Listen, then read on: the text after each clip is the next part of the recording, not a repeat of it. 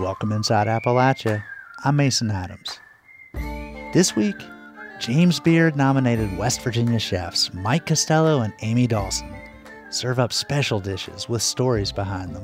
What came to mind for me was, that image of all those women making those communion wafers and how it sort of represented to me the first memory that I have of people here or anywhere else making food as a community. And we'll visit an old-fashioned toy shop whose future was uncertain after its owners died. But there was a twist of fate. And all of a sudden he said, I could sell you this business. And I'm thinking, no, I could never own this. We'll also be sharing a few memories of Christmas past, which may or may not resemble yours. How do you do it safely? I mean, so many of the holiday customs in my family involve consuming alcohol. You'll hear these stories and more this week inside Appalachia.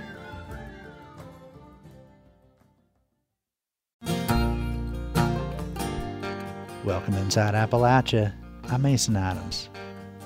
We begin our holiday trip over the river and through the woods to Harrison County, West Virginia. Mike Costello and Amy Dawson are the husband and wife duo behind Lost Creek Farm.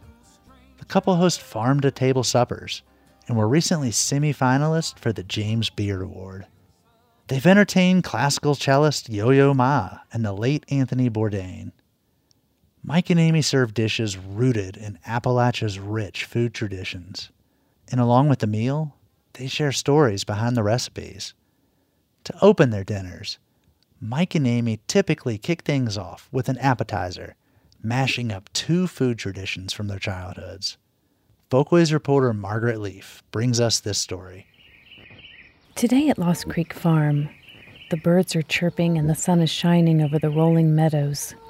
I'm here with Mike Costello and Amy Dawson, and they're giving me a tour of the farm. We visit the chickens, and Mike tells me about some of the projects they're working on. We're building a fruit orchard. There were some apple trees here on the farm when we moved in, some pear trees, a lot of wild fruit, a lot of wild blackberries, elderberries, raspberries, those kinds of things. Mike and Amy have lived on this land for 6 years, but it's been in Amy's family for close to 150 years. Amy learned a lot about working a farm when she would come to visit her grandparents. Growing up, my family always had a big garden, and we always would can. And so most of my summers were spent essentially doing food prep. Like if you live on a farm, you just do food prep all the time and food preservation. When Mike and Amy inherited the farm, it had been neglected for years, so they devoted themselves to getting the farm back in working order. The couple raised meat rabbits and laying hens.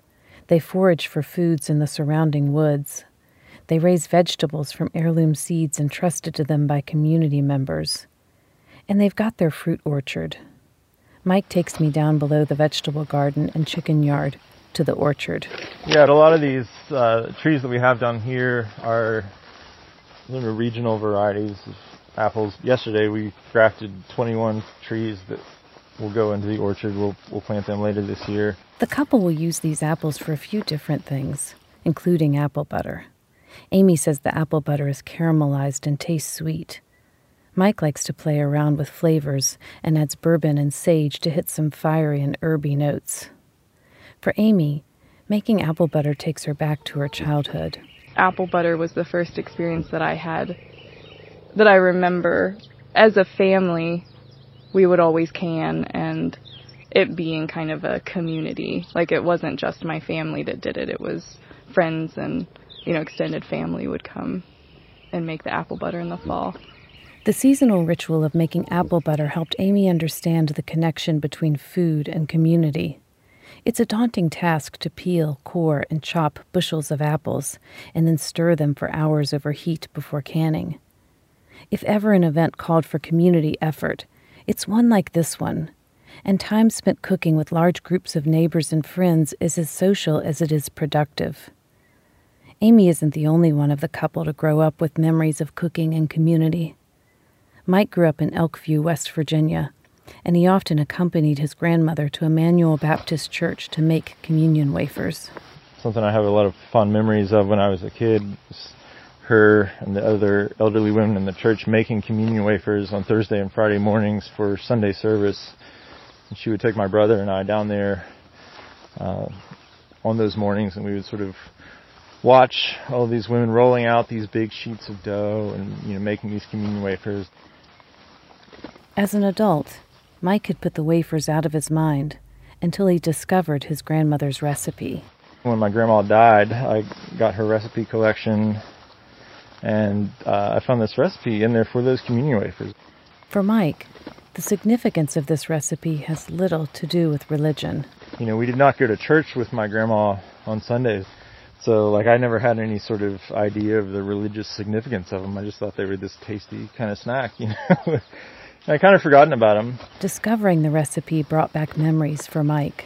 What came to mind for me was, that image of all those women making those communion wafers, and how it sort of represented to me the first memory that I have of people here or anywhere else making food as a community.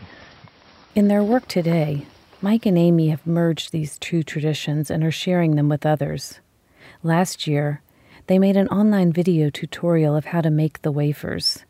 In the video, Mike dips a small knife into a jar of their apple butter and spreads it on a crispy cracker for Amy. Did you try it yet with this apple butter? Yeah, that's really good. I love it. It's kind of funny that we snack on communion wafers so much. It's hilarious. Nobody ever believes us. They're so good. People who know us or are familiar with our work know that we love to hone in on the stories behind the food that we make. And that's what makes these communion wafers so special to us. The recipe itself is simple. In the video tutorial, Mike and Amy put the ingredients together using a straightforward ratio. So then we'll add our water. Again, 4 parts, 1 part, 1 part. So we use 1 cup of flour. We're using 1/4 cup of water, 1/4 cup of oil. And it comes together pretty quickly. And you want it to be a nice even dough. It won't be sticky. Everything, if you get the ratio right, everything will come together and it'll clean the side of the bowls. In the recipes for both the apple butter and wafers, there's one ingredient that isn't tangible, but is just as important as the others. It's the group effort aspect of these recipes, the shared ritual of making food together. For Mike, this is especially true for the communion wafers. So I love to put those crackers on a plate, to open our events, when you can consume that at the dinner table and can consume the story that goes along with it. You're connecting with people, and you're connecting with thousands of years of history and all of the hands and all of the communities that it has passed through to get to that point. The apple butter and communion wafers are symbolic of the dinner events themselves, a place where people come together around Appalachian foods and traditions. Arriving at the farm, guests are greeted with music and a warm fire burning outside. Under string lights and bright stars, folks are seated around the communal table, some meeting for the first time. Some of the foods served are simple, like apple butter and communion wafers. But there's more to it than that. If you just look at the ingredients, you look at the recipes, apple butter on a cracker is not that big of a deal, right? But to us, there's so much meaning packed into it. Part of that meaning is the communities of people who have shaped these two food traditions, and the new communities Mike and Amy are creating at Lost Creek Farm. For Inside Appalachia, I'm Margaret McLeod-Leaf in Harrison County, West Virginia. Next is a follow-up to a 2019 story about Mountain Craft Shop Company, then run by Steve and Ellie Conlon, who made Appalachian folk toys. And this one is interesting. We call it a musical marble tree. It's a wonderful noise, don't you think?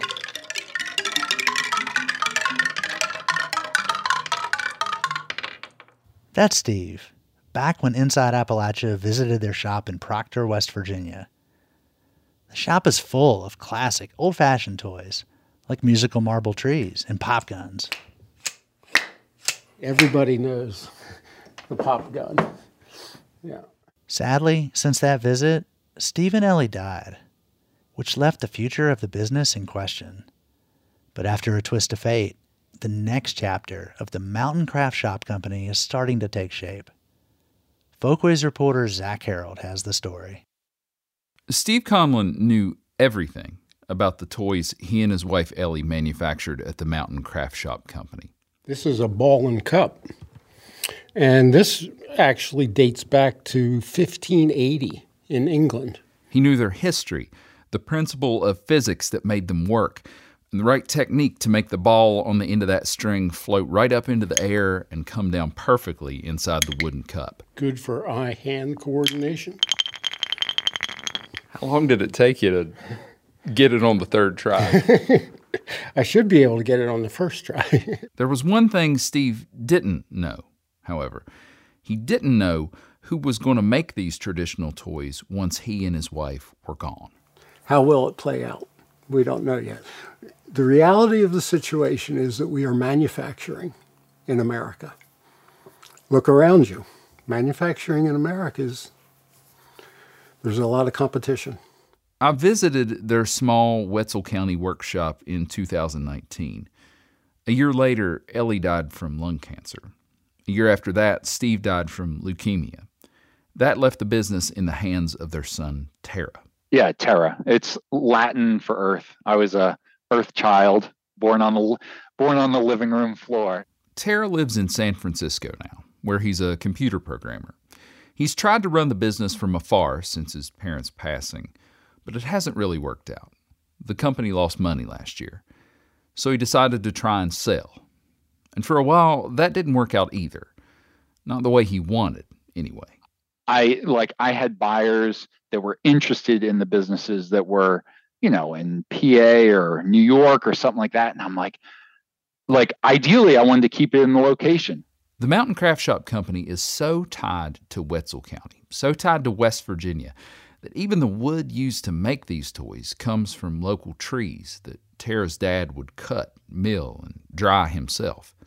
Well, one day, while Tara was back in the Mountain State trying to wrap up his parents' affairs, Fred Goddard stopped by. Fred's a minister who lives just a few miles up the road.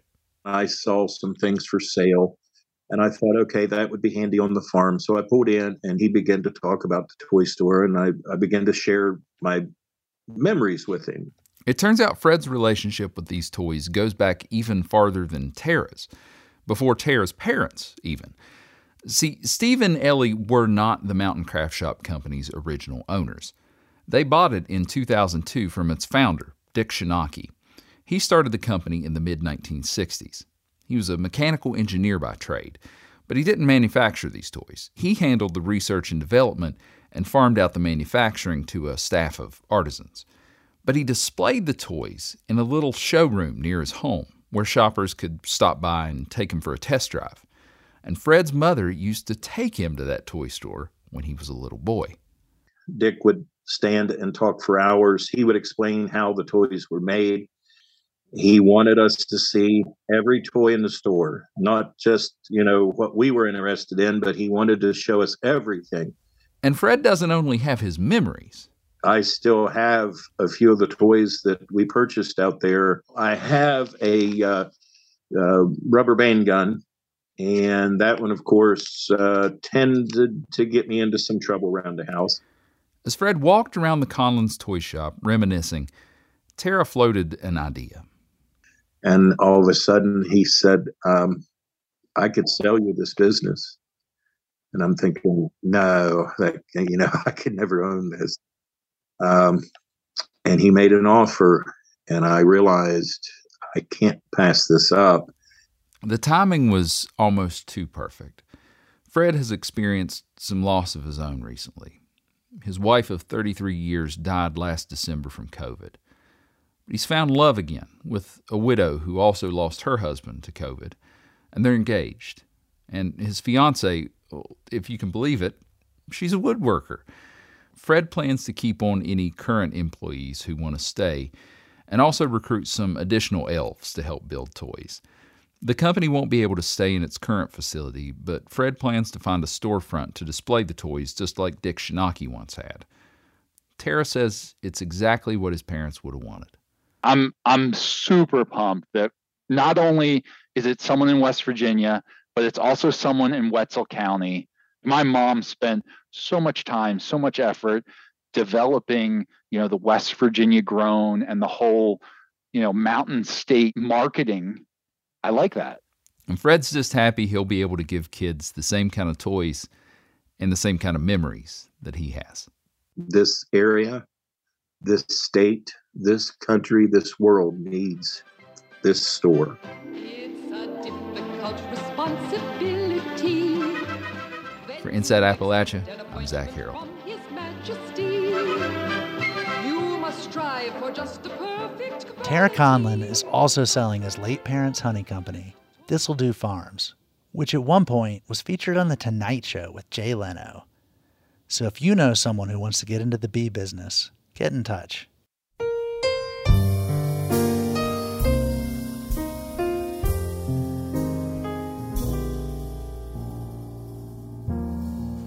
Chestnuts roasting on an open fire, Jack Frost nipping at your nose. As part of this special holiday episode, we asked some friends to share their holiday memories and traditions. Our first comes from author Nima Avashia, who describes the multi-denominational, multicultural holiday celebrations in her home. Here she is reading from her book, Another Appalachia, coming up queer and Indian in a mountain place. In my adult life, ritual has fully supplanted faith when it comes to the question of religion. My partner Laura is the product of a Catholic father and a Jewish mother. In October, we go to Navratri Garbas, held in middle schools in the northern suburbs of Boston. In November, we celebrate Diwali by cooking a big dinner and setting off illegal fireworks. We have a menorah and a Christmas tree in our living room in December, and the tree is decorated with a hodgepodge of ornaments representing a set of identities that could only happen in our home. A menorah and an ohm, Brooklyn and West Virginia, Ruth Bader Ginsburg, Frederick Douglass, pickles, pizza, and rainbows. A tiny altar sits in our pantry, upon which reside Hindu idols, along with a tiny glass Jesus that a student gave me as a gift. Guilt prevents me from discarding it. Sometimes Laura comes home to the pervasive smell of incense. Sometimes I fry up a batch of latkes to celebrate Hanukkah, but rarely, usually only in cases of a marriage, a funeral, or a high holiday, do either of us cross the threshold of temples, synagogues, or churches. Later in the show, we learn about a Greek Orthodox tradition that's continued on in the coal fields of southern West Virginia.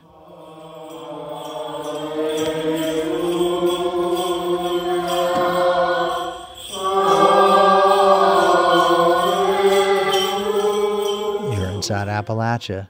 I'm Mason Adams.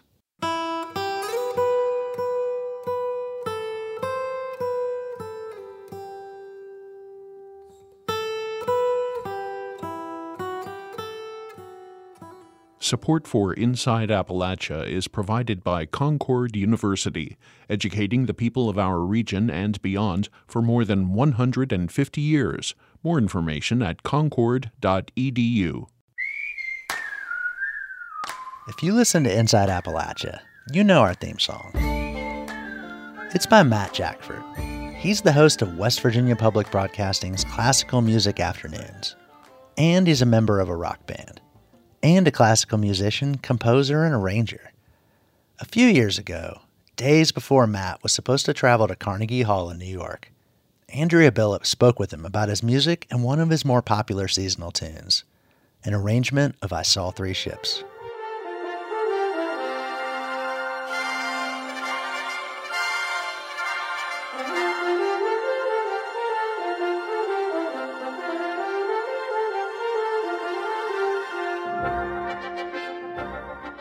So I wanted to start out and ask you about this song. Tell us a little bit about the history of Three Ships, right? Yeah, it's I Saw Three Ships. So that's the traditional Christmas carol that you hear. And what I've done is take that melody and transform it into something else. It's its own standalone, almost original piece, just takes that melody and turns it into a symphonic, arrangement that's different than what you would normally hear when you listen to the carol, I Saw Three Ships. How did you get started in your interest in classical music and further composing? So I actually, didn't really write until the end of high school. I started writing on Finale. Actually, my band director loaned me his copy of music software, Finale, and I started just making up songs with it and pieces and, just playing around and having fun. And then, went to college as a biology major for the first 2 years and then was just writing so much that I decided to, give composition a shot as a major. And so I switched my major in my sophomore year to music composition so that I could be doing it all the time because that's what I wanted to do. I was skipping biology homework to write pieces of music. And so I eventually was like, well, I might as well get credit for it. So changed my major and did that and then just took off. It just kept snowballing. Eventually it was played by the, ensembles at West Virginia University and then won a reading with the Pittsburgh Symphony Orchestra. And from there, went to graduate school at UT in Austin. And, everything has just taken off since then. How do you get a greater audience or even maybe a younger audience? You're a young man and you're fascinated, it seems, by this type of music. How do we cultivate that here in West Virginia? What I'd like to do on my show is to play more contemporary music so it's more relatable to the sounds of today. I also like to, highlight different kinds of music, like film scores, for instance. That's a big part of my show is a Film Score Friday where we take and break down soundtracks from different films that have come out or different shows. And I think people are really interested in that because when you get a picture to classical music, it's easier to understand and relate to because a lot of times for the lay listener, classical may be, a little complex, but if you put a picture to it, it's very easy to ingest, I think. And that's what I try to do is make sure to have new music, relatable music, or even old music that is transformed in a new way, a different way that's, more striking to the ear. Anything else that you would share with us about this piece of music? I'm just really grateful for the opportunity that conductors and orchestras have given me. And, it's a pretty rare experience to be able to be played in some of these amazing halls. So I'm looking forward to going up to Carnegie Hall and actually taking a listen to it. So you're actually going to go? Yeah, I've bought the plane tickets. I've got the tickets to the hall, and I'm ready to go sit down in Carnegie Hall and take a listen to this piece. Is that a big moment for your musical life especially? Well, 2 years ago, I was at the Kennedy Center, and they were playing it with the National Symphony, and I thought, how can I improve? How can I get better? What's the next step? And I thought, well, what if I got to Carnegie Hall? At that time, I was like, that's never going to happen. And then here I am 2 years later. I bought plane tickets to go up to see my piece getting played at Carnegie Hall. So I guess, anything's possible.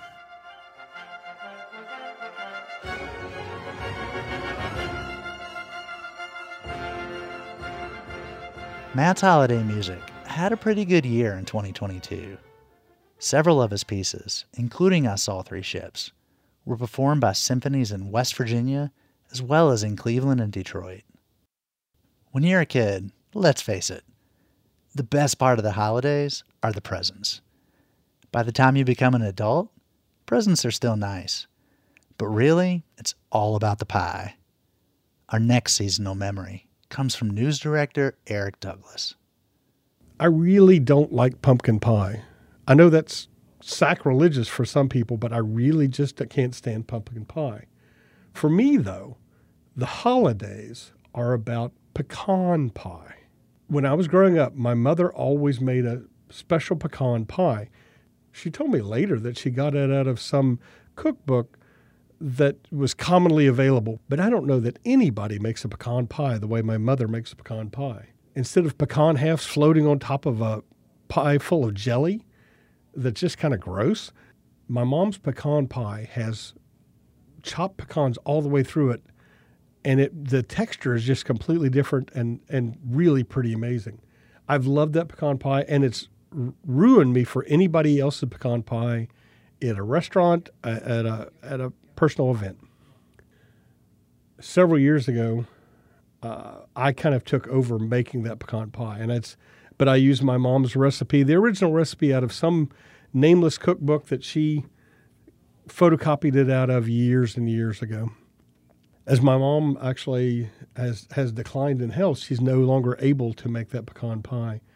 And again, it's my thing to make anymore.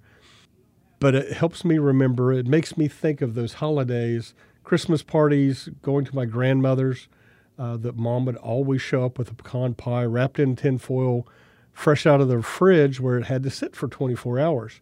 Always show up at family parties with that, and she was known for it. She gave that recipe out to everybody, but I don't know that anybody else made it like she did. For me, pecan pie says the holidays.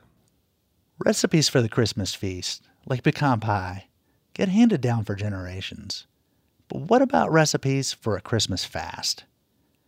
At St. Mary's Orthodox Church in Bluefield, West Virginia, parishioners spend the 40 days before Christmas abstaining from eggs, meat, and dairy. But that doesn't mean they still can't enjoy something a little sweet. Folkways reporter Connie Bailey Kitts has this story about a Greek Appalachian cookie recipe. I'm sifting the flour, 6 cups of flour and 4 teaspoons of baking powder. And I've already sifted most of it, so I've got it ready. My friend Jenny Chryssicus is getting ready to make cookies for her church's St. Nicholas Day bake sale. But this isn't just any cookie. This particular cookie is a fasting cookie. In the Orthodox tradition, we fast before we feast. We prepare ourselves for the Nativity of Christ by some abstinence from dairy, meat products, and it's a kind of a self-emptying in a way in preparation for bringing Christ into our lives at Christmas. Jenny is an Orthodox Christian. She's also Greek American. The recipe she uses for these fasting cookies is from a Greek cookbook, but it's a variation of her grandmother's cookie. In Greece, we call them melomakarona. And melomakarona is kind of a synthesis of the word meli, meaning honey, and makarona in ancient Greece at a meal for departed after a funeral, a bulgur mixture would be served called makaria. We're in Jenny's small home kitchen. There's not much counter space, so our cookbook is propped up in the windowsill in front of lace curtains and alongside several Orthodox icons.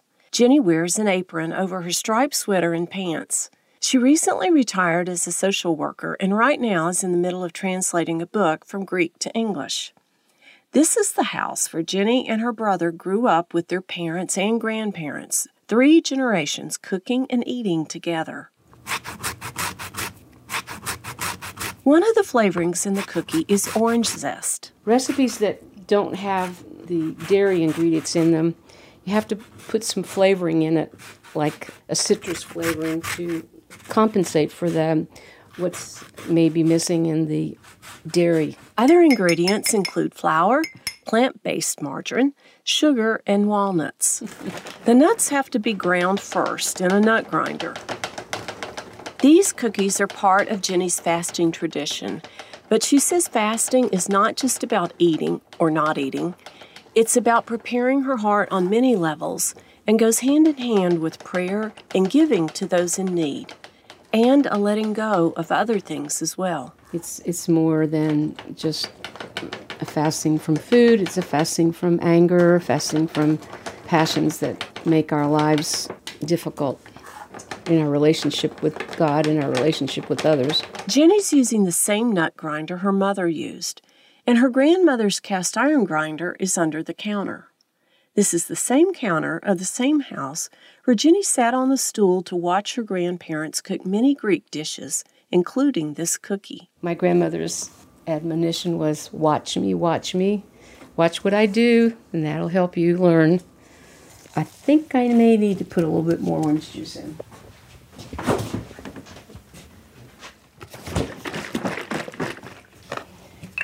Jenny's family had many good cooks who brought their skills with them when they immigrated from Greece. My grandfather came to this area, McDowell County, in 1910, and he was a baker in Greece in the village area where he lived. So I always think of him when I'm doing some of these recipes. I'm mixing the cinnamon in with the walnuts. Her grandfather went back to Greece to fight in the Balkan Wars in 1912, but returned again to this country. He married Jenny's grandmother when she arrived from Greece at Ellis Island.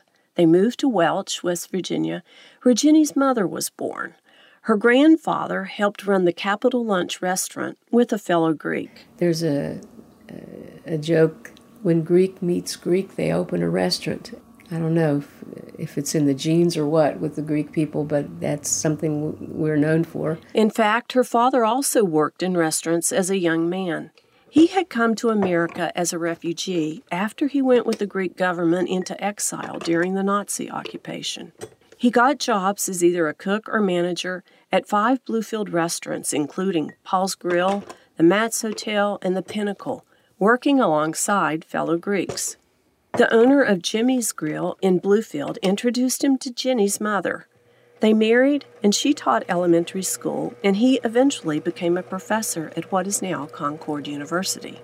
By the mid-1950s, 3 generations of Jenny's family were living together in this house in Bluefield with fruit trees and a garden in the backyard. Jenny learned Greek early. The lessons were in that little breakfast nook with my grandmother on Saturday mornings. I have the book, in fact. It was the Greek version of Tom, Dick, and Harry, you know. Jenny transfers the dough onto a board and uses her hands to knead it. She pinches off small pieces to flatten into oval shapes. Then she puts a teaspoon of the nut mixture in the middle and folds them closed.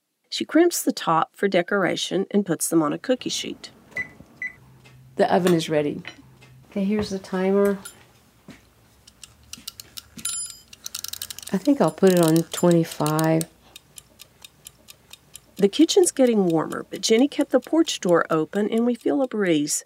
It conjures up a memory of her grandfather, who learned his baking skills as an apprentice in the Pentus Mountains of Greece. That's why I think he liked West Virginia, because it was all mountains here and he felt at home.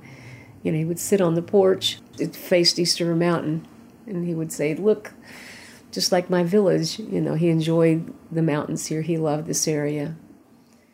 These southern West Virginia mountains also attracted immigrants from the Carpathian region of Eastern Europe and parts of Ukraine.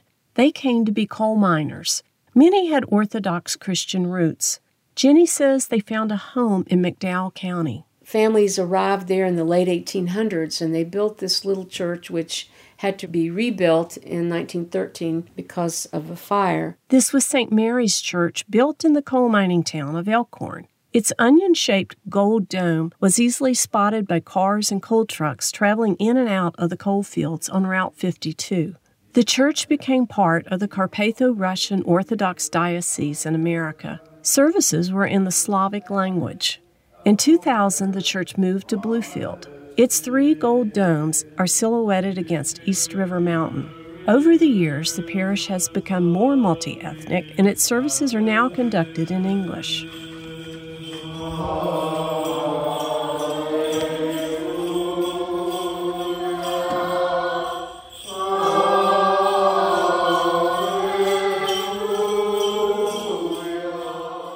For the 40 days leading up to Christmas, many Orthodox fast, with allowances given. They pray and give alms. Father Michael Foster, the priest at St. Mary's, says these practices can go together in very practical ways. And so one of the things I always try to tell people, the money that you're saving from your fasting, give it as alms. The time that you're saving worried over food, use it for prayer. One person who serves as a model to many Orthodox is the beloved St. Nicholas. Now we're talking about the real St. Nicholas, the early Christian bishop and patron saint of children and travelers. He's honored on December 6th. St. Nicholas was Greek and lived in what's present-day Turkey. He was also well known for his secret gift-giving, which might be why he's considered the early model of Santa Claus. I think the thing that I would love people to remember is he's more than just a stand-in for Santa Claus. There's so many stories that revolve around his acts of charity and generosity. How much giving that he did to the poor and to prisoners, people that were disadvantaged and had never gotten any sort of help before. And to let the community learn more about the true identity of this real St. Nicholas, the parish began holding a dinner and bake sale several years ago. Every year, Jenny makes her fasting cookies. 5 more minutes.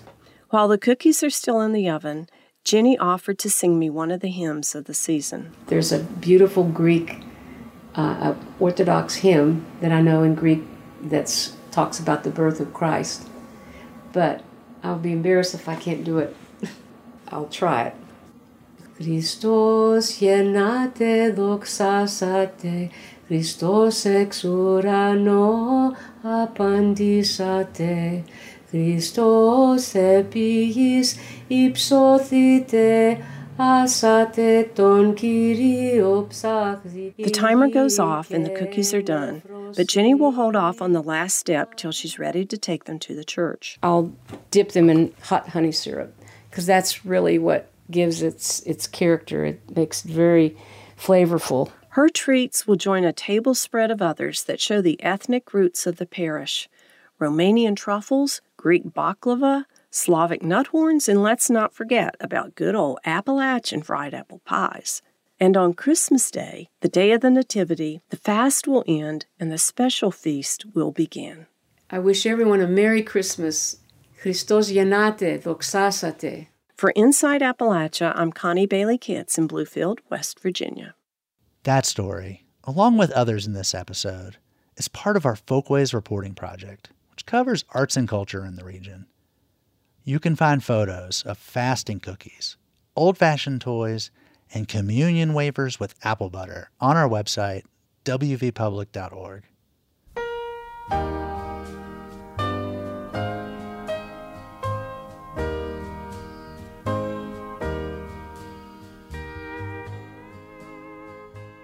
Growing up, my family traveled to see grandparents at the holidays. Whether that was my dad's parents in Illinois, or going over the mountain to my grandpa's farm outside Covington, it seemed like we were always driving somewhere in December. A lot of folks share that experience. Reporter Curtis Tate remembers being a teenage driver traveling the roads of Appalachia from Kentucky to Washington, D.C. No matter how you go from my hometown in Kentucky to where my grandparents lived near Washington, D.C., you had to cross Appalachia to get there. The usual route took us along the Wilderness Road, the original pathway for the earliest Kentucky settlers from Virginia via the Cumberland Gap. Until the highway tunnel under Cumberland Gap opened when I became an adult, you had to go over it. Now, it probably wasn't the exact path of Daniel Boone and other pioneers, but it was pretty treacherous, especially in the winter. Some called it Massacre Mountain. The year I turned 16, my dad handed over the keys to me for a good part of our holiday trip. Much of the old Wilderness Road between Interstate 75 and 81 was slow in 2 lanes. Not a bad way for a teenage driver to get some experience. You seldom could go over 50 miles an hour.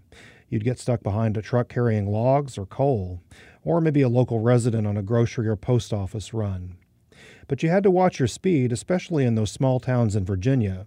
You know which ones I mean, where the limit drops from 55 to 25 and the local sheriff is waiting for you. When the local sheriff wasn't watching your speed, Dad was. The terrain also limited your speed. Lots of mountain summits with great views from the top. You could go a little faster in the broad valleys, but you were still far off the quicker interstate. When my dad learned to drive, these were the only roads. Years later, I revisited this well-worn path through southwest Virginia and southeast Kentucky. The tunnel replaced the dangerous passage over the mountain. The old highway was even removed. Elsewhere, a new 4-lane divided highway had bypassed the earlier road. The Wilderness Road, not just a road for me, but a rite of passage. Hey, it's Christmas, everybody! Don't you want to go home? We all want to go home for Christmas. I know I do. Oh, Christmas time's a coming. Christmas time's a coming. Christmas time's a coming, and I know I'm going home. Fresh baked gingerbread usually conjures up thoughts of Christmas and maybe little frosted houses. But in southeast Kentucky, when people of a certain age hear gingerbread, they think Election Day. Folklorist and Folkways reporter Nicole Musgrave traces the surprising history of gingerbread in Knott County, Kentucky, from everyday treat to election time tradition to fundraising champion. In her cozy kitchen in Hyman, Kentucky, LaRue Lafferty watches over as her teenage grandson Jackson cracks the eggs for a fresh batch of gingerbread. He's been a good egg breaker since he was just about 2 or 3 years old. I think I'll do the vanilla next. Get the right measurements. If you ask folks around Knott County who the best gingerbread bakers are, LaRue's name usually comes up. I don't really profess to be a gingerbread making queen, but I do make a lot. Growing up, gingerbread was a year-round household staple. Anytime we went to grandmother's, she had it, and my mother made it all the time. She kept it made. Knott County gingerbread isn't the crisp, snappy cookies, and it's not the moist, fluffy cake. It's somewhere in between. Bob Young is a local historian, born and raised in Knott County. The gingerbread, as we knew it here, was just glorified biscuit and absolutely full of molasses. Before white sugar became easily accessible in southeast Kentucky, molasses was the primary sweetener. Every fall, sugarcane farmers hosted stir-offs. Folks gathered to watch as the sugarcane juice was boiled down to a sticky syrup, and they left with full jars to stock their pantries. Back in the kitchen, Jackson cracks open a jar of molasses. Puts in 2 cups of molasses. Aside from powdered ginger, the other ingredients, flour, fresh eggs, buttermilk, and lard, were things people already had on hand. That made gingerbread inexpensive, says Bob. Gingerbread was something that anybody nearly could get. One place you were sure to find gingerbread in Knott County was at the polls on Election Day, says LaRue. The candidates, they would hire good gingerbread makers in the community to make gingerbread, and they would give it out at the polls. In the 40s and 50s, when Bob and LaRue were growing up, it was a common practice. Republicans on this side and the Democrats on that side. By the time you voted, you'd have a handful of gingerbread. It was just a nice little way to ask for a vote. They didn't call it buying votes, but it's about what it amounted to. Corbett Mullins, another Knott County native, remembers his grandmother as a sought-after gingerbread maker. She would go with her baskets of gingerbread to the polling grounds and hand out the gingerbread in that candidate's name. During the 1960s, Corbett says people began handing out something else. I hate to say it, but gingerbread was replaced by liquor. I mean, it was. Then in 1974, Kentucky passed a law against campaigning within 100 feet of a polling place. This was the final blow for political gingerbread. But surviving recipes may hold clues that link gingerbread and elections. Bob Young has noticed that a lot of recipes make huge batches. Well, some of those old recipes take a 5-pound bag of flour. He says that's because bakers made the dessert for the masses on Election Day. LaRue's recipe makes 60 pieces and uses 8 to 9 cups of flour. She determines the amount as she goes, based on the batter's thickness. The hum of the mixer fills the kitchen as it works the batter. LaRue watches as her grandson Jackson adds flour. Then they check the consistency. I believe you need just a little more flour. I believe it's going to go down too fast, don't you? Yeah. Yeah. It's a little bit too glossy. Yeah, a little too wet, yeah. Put about close to another cup. These days, the annual Knott County Gingerbread Festival celebrates gingerbread's ties to politics and features a gingerbread competition. There are lots of variations of this regional dessert, and everyone has their own preferences. Corbett, who chaired the festival for decades, says texture is key. I have had gingerbread that's been as dry as the Sahara Desert. As soon as you get it chewed up, you have to have a drink of water to refresh your mouth. Bob is focused on ginger. Sometimes it would almost burn your tongue. Some people liked it really hot. And that was one of the things they'll say, how hot is this? How much ginger's it got in it? Back in the kitchen, Jackson scoops batter onto a metal baking sheet. See how when he puts it down there, it kind of holds its shape and then barely starts spreading out. That's what we're looking for when we're looking at the thickness of it. Over the years, LaRue's placed in the gingerbread competition a lot. One year, she entered 3 batches, using different recipes. And I come in first place and tied myself on second. So I didn't enter anymore for a long, long time after that because I thought, well, that's good enough. The festival was canceled this year because of the pandemic, which was disappointing for LaRue. I threatened to go up there and sit down on the street and put up a sign and have my own little festival. These days, Knott County bakers sell gingerbread to fundraise for local causes and to earn extra cash. LaRue's daughter-in-law has made close to 4,000 pieces of gingerbread this year, selling enough to raise nearly $2,000 for her church. Jackson sold the batch he's making today to a relative. One year, he made enough to buy himself a bike. LaRue's glad her grandchildren are continuing the Knott County gingerbread tradition, and it gives her comfort to know they have a skill they can rely on if they need to. Later on, when they get a little older and maybe they need some extra cash, maybe they can make some gingerbread. Be a good, clean way to make a little extra money. The kitchen is fragrant with the mingling of ginger, cinnamon, and clove. The oven timer goes off, and LaRue takes out the pan. Once the gingerbread cools, Jackson takes a bite and assesses his work. I think it turned out pretty good. It's not too dry, but it's still moist. And it's still got the crispy edges on it, which I really like on gingerbread. For Inside Appalachia, I'm Nicole Musgrave in Knott County, Kentucky. A lot of folks like to have a drink or 2, or 3, during holiday festivities. Treke, host of the podcast Us and Them, tells us about his family's novel way to avoid drinking and driving. In the years after my siblings and I left the nest and went out to start our respective families, we still loved to migrate home to Charleston for Christmas. Some of my family was still headquartered in Charleston, and some of my sibs lived in other parts of the state, and the rest of us were in various parts of the country. And each year, I faced a similar challenge. I'd really look forward to seeing my family, of course, but I really wanted to connect with some old friends. And quite often, my parents and other relatives would have plans for me to meet with their friends and other work colleagues. And of course, this finite amount of time that I had for being in West Virginia over the holidays was never ample enough to do all of the visiting that I wanted to do.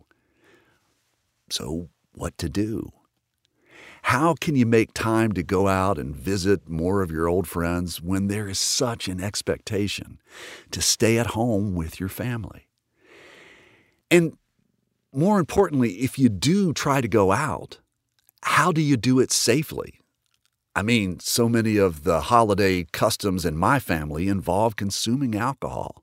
For a couple of years, my mom had a great solution. She hired the Charleston Trolley. That's the bus that looks like a streetcar. And we'd pile our extended family inside, along with coolers stocked with booze and plates of Christmas cookies. And in the spirit of my show, Us and Them, on that trolley, we had all parts of our family. Represented were the button-down country club conservative Republican wing. We had the country redneck wing. And we also had the delegation from the lefty, crunchy granola, let your freak flag fly wing.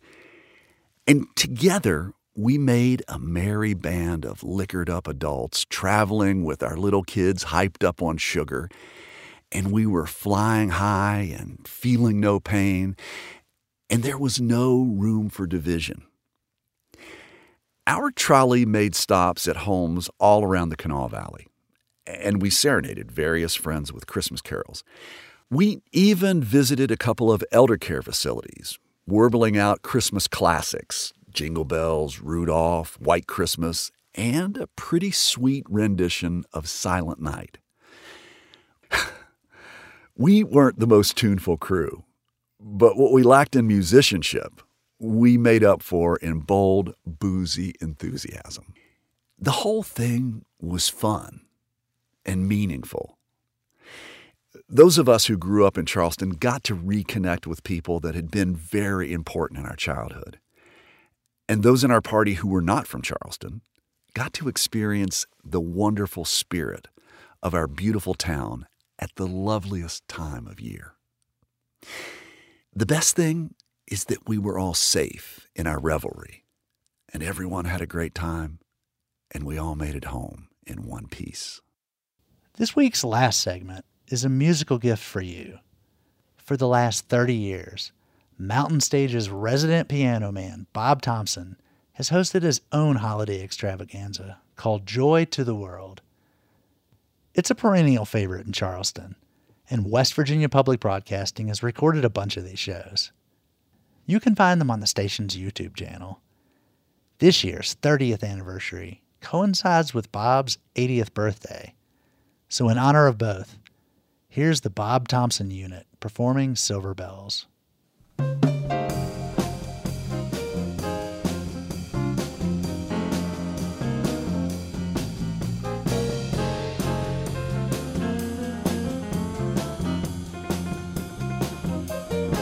The city sidewalks, busy sidewalks, reflecting the holiday style.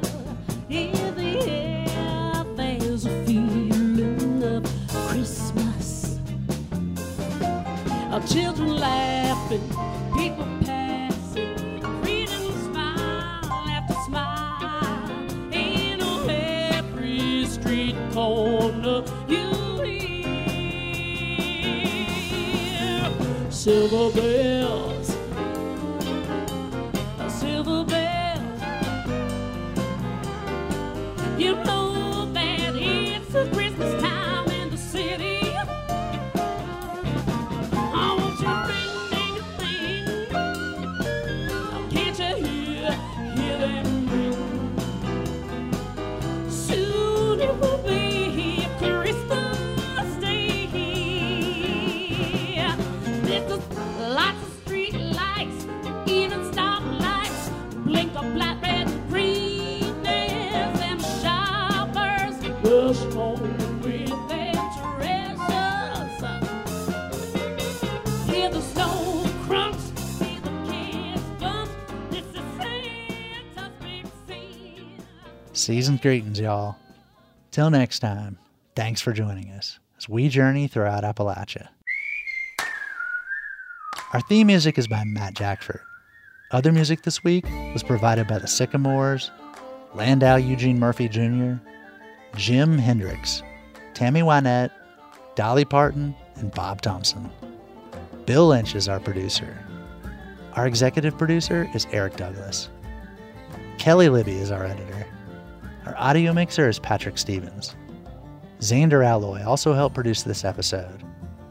You can find us on Instagram and Twitter @InAppalachia. You can also send us an email to insideappalachia@wvpublic.org. Visit wvpublic.org/InsideAppalachia to subscribe or stream all of our stories. Or look for Inside Appalachia on your favorite podcast app. Inside Appalachia is a production of West Virginia Public Broadcasting.